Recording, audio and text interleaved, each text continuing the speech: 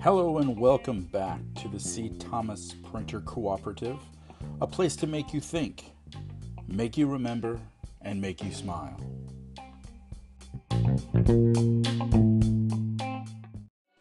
Hard times create strong men.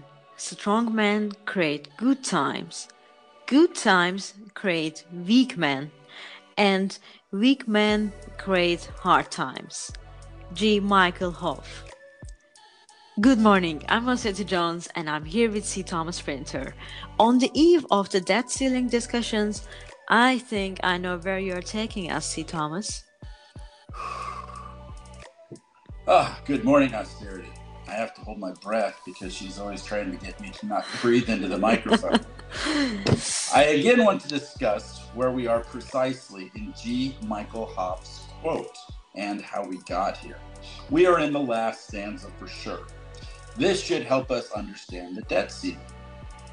There is a famous scene in Sergio Leone's gangster epic Once Upon a Time in America, where one of the kids, Patsy, got an expensive Charlotte Russe cake with whipped cream, and he was going to trade it to a neighborhood girl for a little romantic entertainment.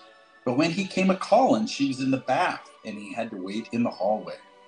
While waiting patiently for his first foray into manhood, he tasted a little bit of the frosting and then a little bit more. He then opened the carefully packaged pastry and ate the entire thing himself, leaving himself with nothing to trade for romance.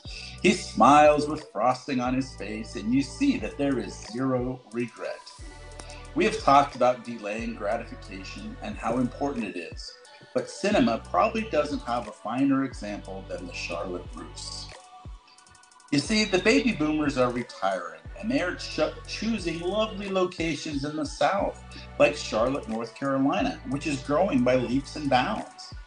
These boomers couldn't wait to eat their pastry, and have instead left behind the Charlotte Russe. That's Russe with one S, which brings us to the word of the week, ruse. Ruse, an action intended to deceive someone, a trick. The Charlotte Russe is a result of not delaying gratification. The baby boomers brought us abortion in 1973. Since then, there have been 60 million potential American lives short-circuited because it was an inconvenience. I'm not here to debate whether or not it is legal, or good, or bad. I'm merely pointing out that it has happened. This is because it is an inconvenience to a generation that couldn't delay gratification. Roe versus Wade was decided just 2 years after the nation went off the gold standard because the baby boomer governments couldn't delay gratification and spend within their means. Gold was flowing out of America to Europe, a society that only knew too well how difficult it is to rebuild when their forefathers had squandered their good times, leaving them to watch with envy at the American baby boomers doing the same to their forefathers, whom Tom Brokaw called the greatest generation in his eponymously named book. Remember that this greatest generation came after the Roaring Twenties and grew up during the Depression, caused by such progressive luminaries that developed the Federal Reserve, passed the 16th Amendment, which led to income tax, and easy margins of the 1920 stock market. The greatest generation also came after hard times. But today's next generation will get to attempt to duplicate that feat because of the Charlotte Russe. The Charlotte Russe has been an expansion of government that simply never went away. When the government couldn't meet its obligations and balance a budget, they cut taxes for themselves while increasing spending. When Social Security wasn't sufficient on its original tax rate, it got cranked up. And when Medicare couldn't meet its obligations, same thing.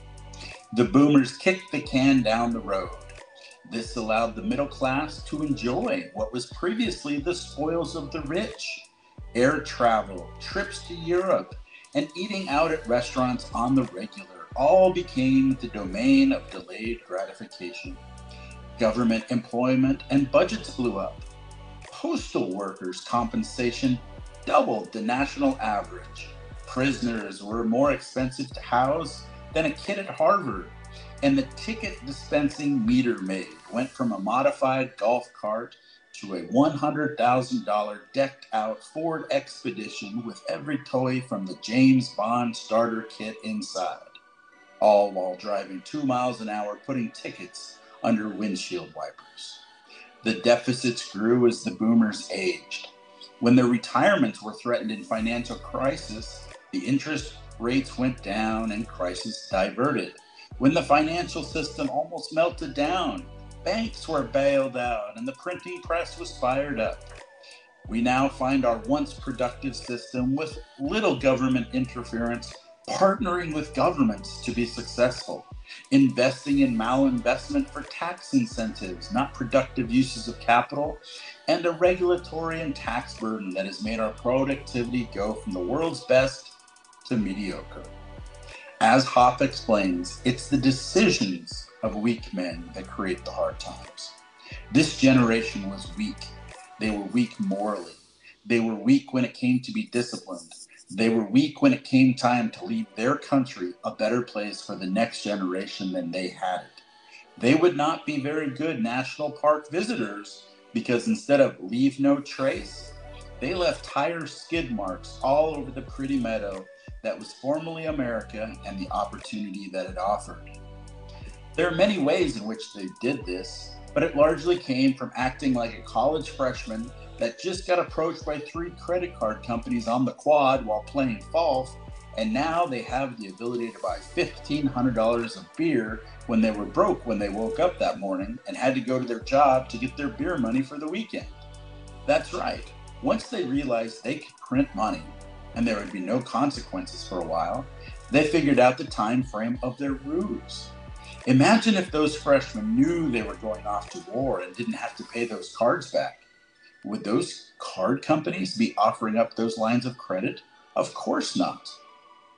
Ayn Rand, the anti-government and anti-free rider philosopher, writes, quote, to free itself, for a while, from the limits set by reality, the government initiates, she explains, a credit con game. It borrows money from you today, which is to be repaid with money it will borrow from you tomorrow, which is to be repaid with money it will borrow from you the day after tomorrow, and so on. This is known as deficit financing, end quote. The boomers didn't face reality, but promised that the future would face reality for them. I wonder if future generations X, Millennial, and Z aren't going to play their own ruse back on the Charlotte Ruse characters. These are the generations that are now carrying the bag for the boomers. The boomers have manipulated tax rates, tax laws, and reproductive rights to ensure that they had a lifetime of avoiding inconvenience. There should be 60 million additional little working Americans ready to pay into Social Security to support these boomers. But no, that meant that boomers couldn't go on vacation, but instead had to buy diapers, pay for braces, and raise more children that they created but didn't carry until term. They did what was best for the boomers. Now they are fat and happy in their retirements, buoyed from 40 years of artificially low interest rates and rising stock prices, which they have voted into manipulation. They have their second homes and their lifestyles of snowbirding between avoiding the inconvenience of bad weather.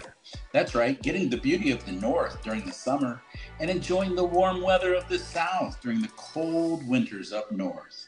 So what is the counter ruse to the Charlotte ruse, you might ask?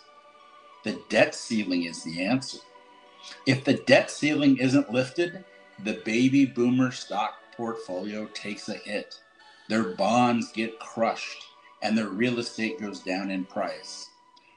The boomer is no longer in their productive earning years, so the ability to refill their retirement bucket would be limited. The media would have you believe that this would be devastating if stocks and bonds and real estate were to fall. And to that I say, To whom? Today's Gen X, Millennial, or Z that can't afford it? I think they would welcome buying stocks at cheaper prices, a house at an affordable ratio of their income, and having their savings earn a proper return in a savings bond or CD. I also think they would tell boomers to piss right off. See, Social Security and Medicare are the two biggest future unfunded obligations that have traditionally been considered the third rail of American politics. Well, this new generation is the generation of the disruptor, right? When will they discover that they can have what they want by changing the laws and telling the boomers to pound sand? If they ever take their beaks out of their Instagram feeds and discover that by creating their own coalitions and voting blocks, that they have unlimited power to enrich their lives by doing what the boomers did, look out. There is a $31 trillion debt that is owed, and the interest is now over $1 trillion a year. So we are to the end of the boomers' yellow brick road. We are at the end of this freshman credit card kegger that the boomers have left us. Is this the debt ceiling that the youth push back and say, our lives aren't that great anyway. We don't care if the stock market crashes. Our debt gets downgraded, and you think that we think we will ever receive a dollar from Social Security? It might not be this time that the debt ceiling doesn't get lifted, but the next time might be, or the time after. The boomers got to enjoy a lifetime of not delaying gratification. Wouldn't it be ironic if the youth of America pulled the rug on the boomers? What if they were to say, we will create a budget surplus and pay down this debt by cutting entitlements of retirees first, then government teat suckers, and then finally the unproductive? Those are the decisions that hard men make. Unfortunately, it is usually after hard times that those decisions get made. Why not delay the hard times by putting the hard times on the shoulders of those that deserve it now? Economics isn't so boring now, is it? Sincerely yours, C. Thomas Printer. This week's financial tip. The price of an ounce of silver dropped almost 10% this week.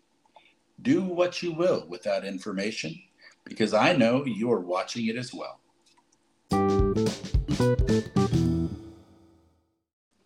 On this date in history, 123 years ago to be exact, L. Frank Baum publishes The Wizard of Oz, the wonderful children's book that would go on to be a world-famous movie. Do you believe that it is a monetary allegory as I do?